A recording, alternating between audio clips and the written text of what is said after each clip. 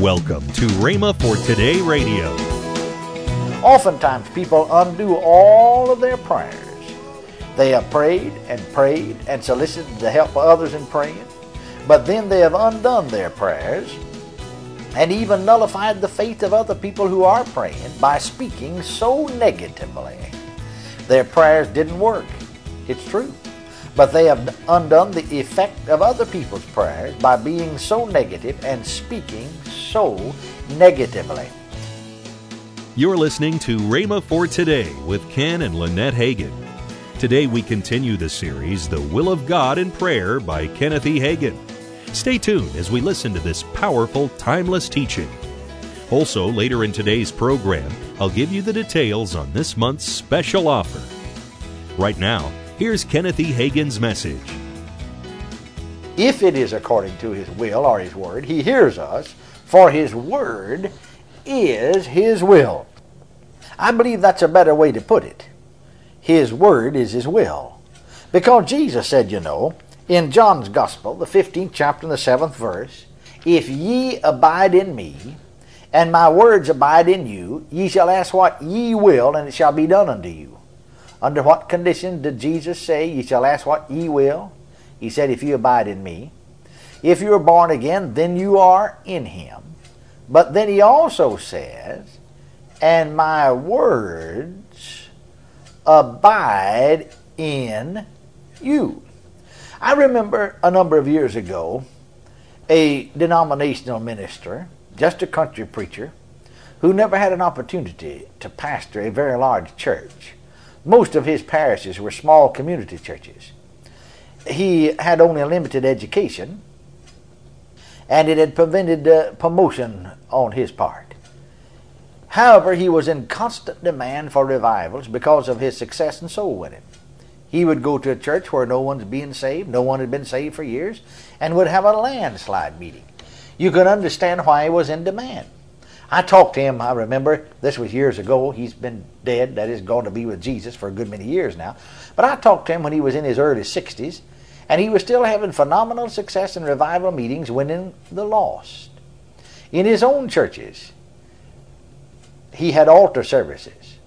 He would get people on their knees and praying. He said, "People are always asking me my secret." It's very simple. I just apply faith in that field like you do about healing or believe in God for anything. It never enters my mind to doubt that people will come to be saved. If the doubt did come, I would resist it in the name of Jesus. It's just that simple. I don't do a great deal of extra praying, more than others do, but I do pray. I do seek God. I attribute it, however, entirely to that one point, that I just have confidence they will come. By the eye of faith, I see them coming. I see the altar filling up.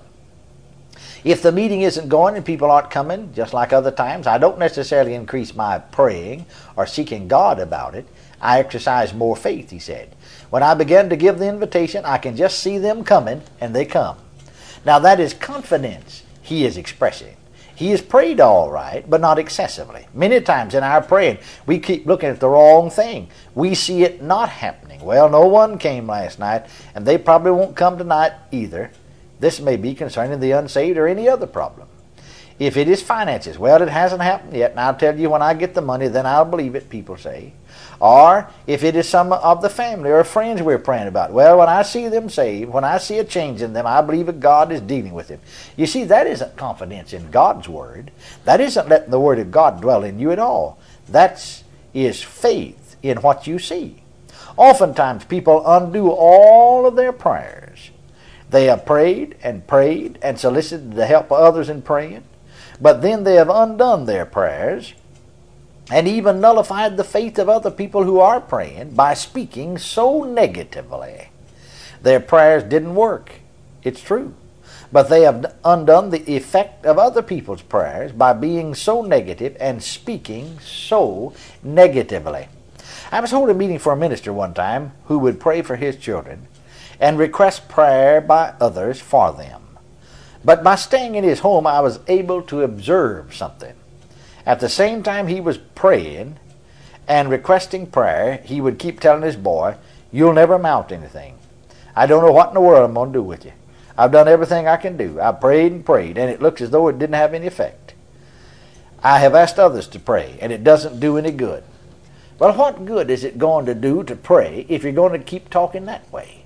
That's confessing that other people's prayers are not working either. You're confessing that God isn't working on the boy or helping him in any way, that he's getting worse. In fact, you're telling him that he'll never amount to anything. You're building doubt and insecurity into him. Well, I talked to him about it, and I believe I was able to help him to a certain extent. The boy turned out quite well after all. It's important, my friends, to see that you don't take away from your prayers, but rather add to them. If you're praying for children in the home, you must not do anything that would nullify the effects of that prayer. You have to build confidence and security into children instead of doubt and insecurity. All the praying that you may do, if you are going to undo it, just isn't going to work. That's where so many people have lost their children. They have just nullified the effects of their prayers. My boy told me, my son, now who's grown and married and a minister himself, an ordained minister, that when he first went away to school, now this was the third year of high school, and he went to a Christian school, high school. And the most difficult problems at this school are the preachers, pastors, or missionaries' children. He said it didn't take me long to find out the main thing that was wrong with these young people. I would mention doing things and they would say, "Do you mean your dad would let you do that?" For instance, driving the car. My son had his driver's license as a 16-year-old boy. "You mean your dad let you drive the car?" He said, "Why, yes, I drove the car all the way from Texas to Oregon." He drove his mother out there where I was holding a meeting. "Why, man, if I even insinuate I want to get behind the wheel, my dad would knock me in the head." That was from one of the other preacher's sons. Well, all the praying, you see, a man would do, that man might do, would be nullified by the wrong actions. I stayed in a pastor's home one time for whose son I really felt sorry. Today he's a grown man, and he's broken the hearts of his parents. Though he grew up in a pastor's home, he never amounted to much. He had been married several times and has never provided a living for his family. As a boy, a young boy preacher myself, before I was married, I stayed in the home.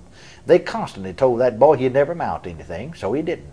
They would pray and then say, "I don't know what I'm going to do, Kenneth. I wish you would pray for him." If he didn't do just right, they would knock that 12-year-old boy in the head halfway across the house and then kick him while he's down. They lost their tempers with him, you see. What could you expect?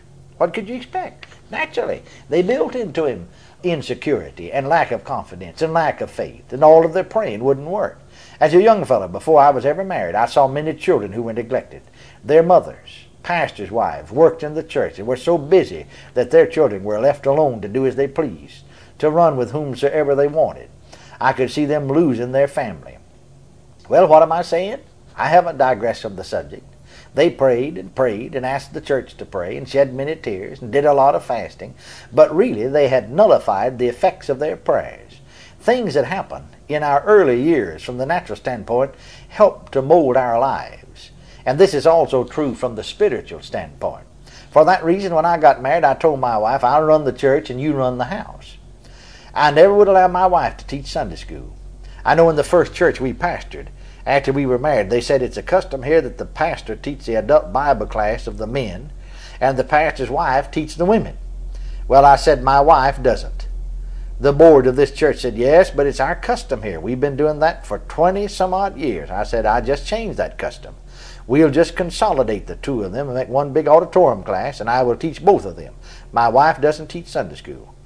"Well, why?" they asked. I said, "Well, you see, I'm going to preach and pastor the church, and I want her to stay home and keep house and take care of me. I want her to run things over there, and I'll run things over here. If no one else in the church could do anything, then I might let her do it. But there are too many other people that you can put to work, so let them do it." Then they wanted to put her in as president of the Women's Missionary Council. And I said, "No, I don't want her to do that. She can come, but she doesn't serve in any capacity." Well, it paid off well. I'm saying that it's possible for us to nullify the effects of our prayers. We once had a lady who was a marvelous Christian Sunday school teacher. She was one of the best Sunday school teachers and most able Bible teacher in our entire church. I thought so then. I still think so after a great many years. Well, this was during World War II. she had 2 or 3 boys who went into the service. Now, it's right that we should pray for our boys who are in the service. And this lady with tears would stand up and request prayer for her boys, and we would include them in prayer. She was a great woman of prayer herself. Now, after a certain length of time, one of the boys was going to be shipped overseas. Before he left, he had a furlough and he came home. He'd been in for quite a while, so it wasn't just a matter of returning after basic training, because he had some rank, and as an airplane pilot he had helped in training others. Well, he came home, and during that entire period she never did come to church. It was a 30-day period. She didn't even teach her Sunday school class. The assistant teacher had to teach it. They were around visiting kinfolks one time on Sunday, because they worked during the week. The very last Sunday that he was home, they had a family reunion. They had a good many children. Some of the older ones had been married for a number of years, so many grandchildren were also involved. It was just a big affair. She didn't come, of course, on that Sunday. He was there for this 30 days and left. After he left, the other one came in.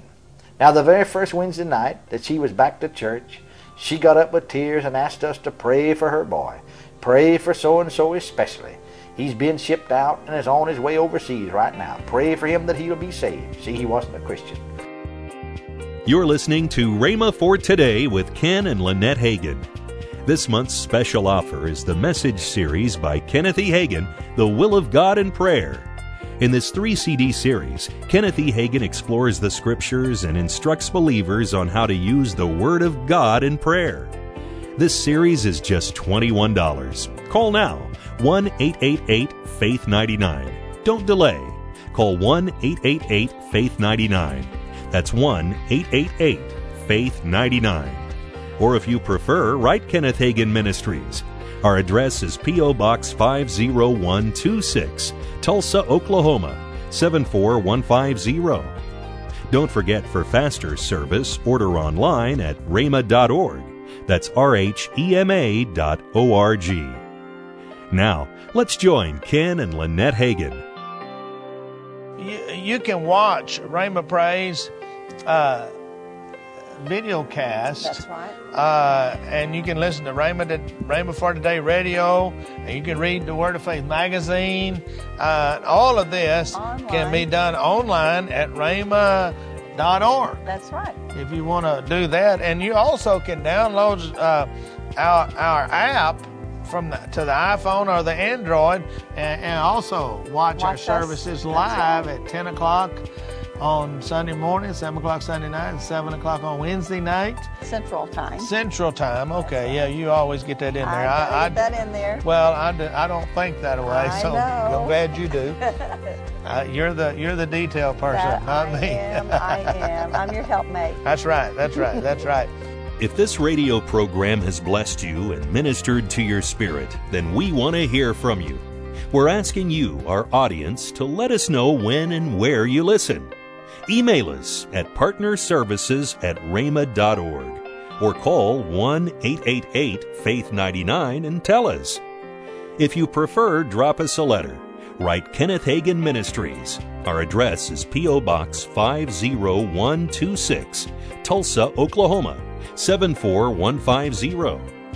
If we're to remain broadcasting in your area, we need to hear from you. And if you're able, we would ask that you would consider sowing an offering to help defray the costs of this radio program. Call today to get this month's special faith-building offer, Kenneth E. Hagin's The Will of God in Prayer 3-CD series. Yours for the price of $21. The number to call is 1-888-FAITH-99. That's toll-free, 1-888-FAITH-99. Tomorrow on Rhema for Today, we continue with the teaching by Kenneth E. Hagin, The Will of God in Prayer. Thanks for listening to Rhema for Today with Ken and Lynette Hagin.